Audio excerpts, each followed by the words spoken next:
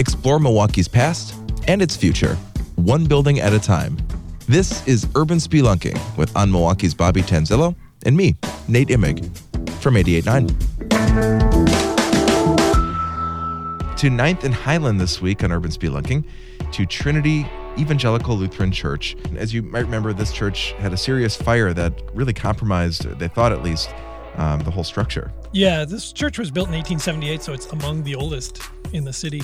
And then May 15th of 2018, it had a terrible, terrible fire, which I'm sure everybody who's listening remembers.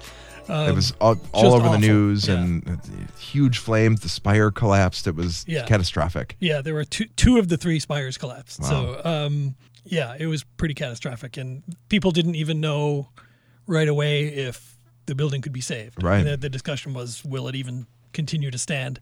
So they had engineers come in who, because the original roof was key to kind of holding up the brick walls, they quickly put up these beams, these steel beams to brace the walls. Okay. While they cleaned out the inside of the church.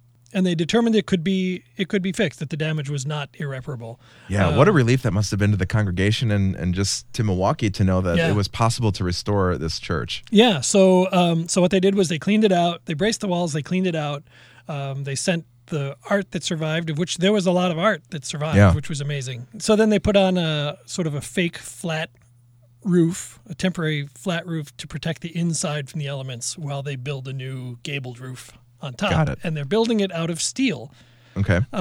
Much more fireproof. Yes, but not originally. I mean, this was, Right. we know from 11 months to the day after Trinity burned, Notre Dame burned in Paris. And the discussion there is how much do you recreate it the way it was, and they're saying it should be exactly as it was.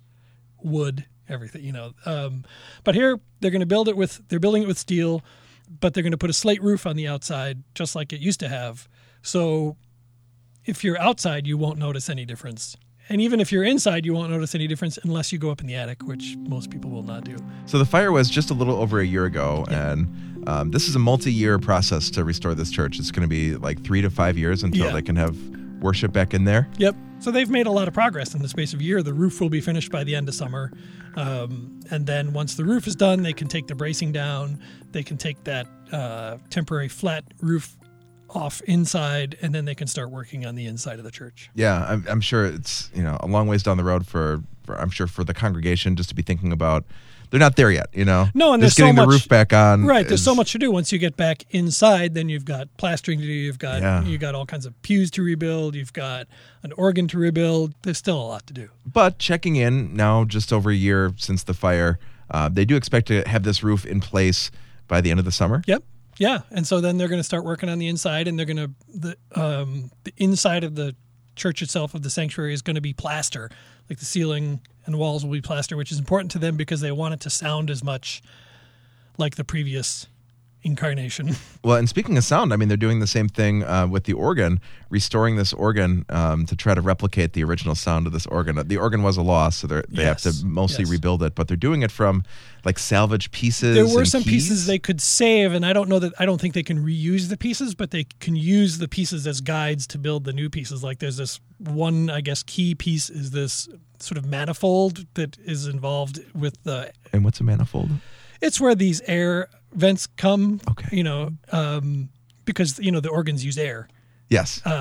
So the shape of that apparently is extremely important to the sound of the organ. Okay. And that was saved at least enough that they can basically use it as a guide to make a replica of it. Yeah. That's nuts that it takes 3 years to make an organ. Yeah, well, they're huge and intricate. You think of all the pipes and just every part of it is handmade.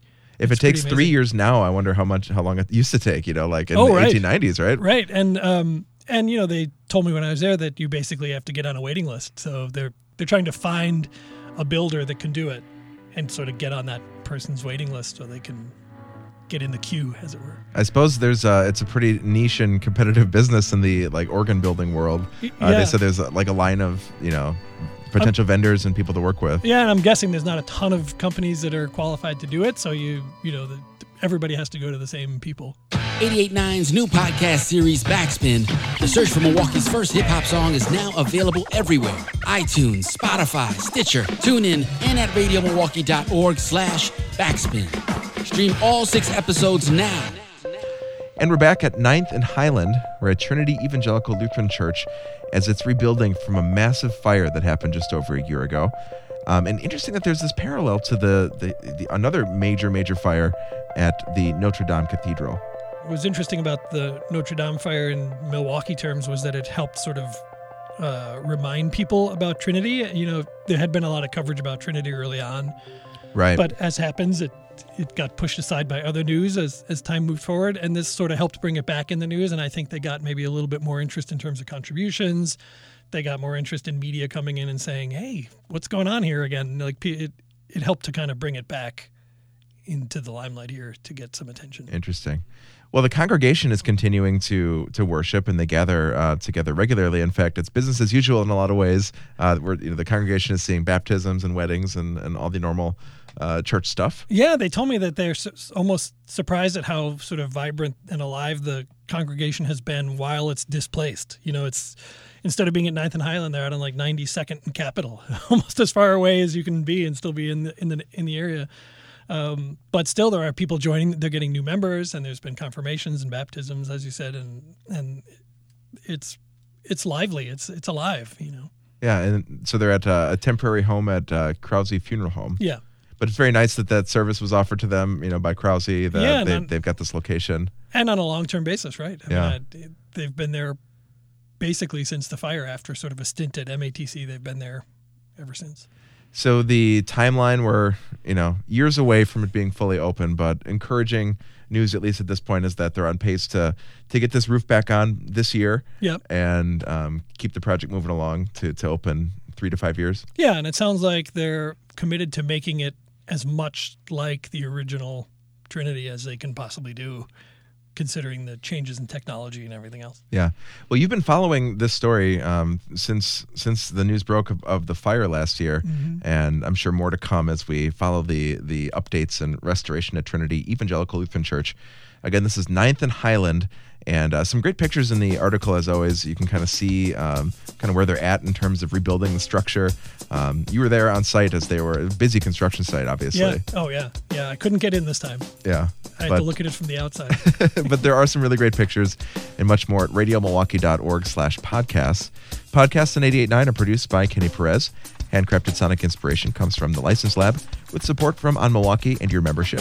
You can subscribe to this podcast and all of 88.9's podcasts at radiomilwaukee.org/podcasts on iTunes, Spreaker, or anywhere else that you listen to podcasts.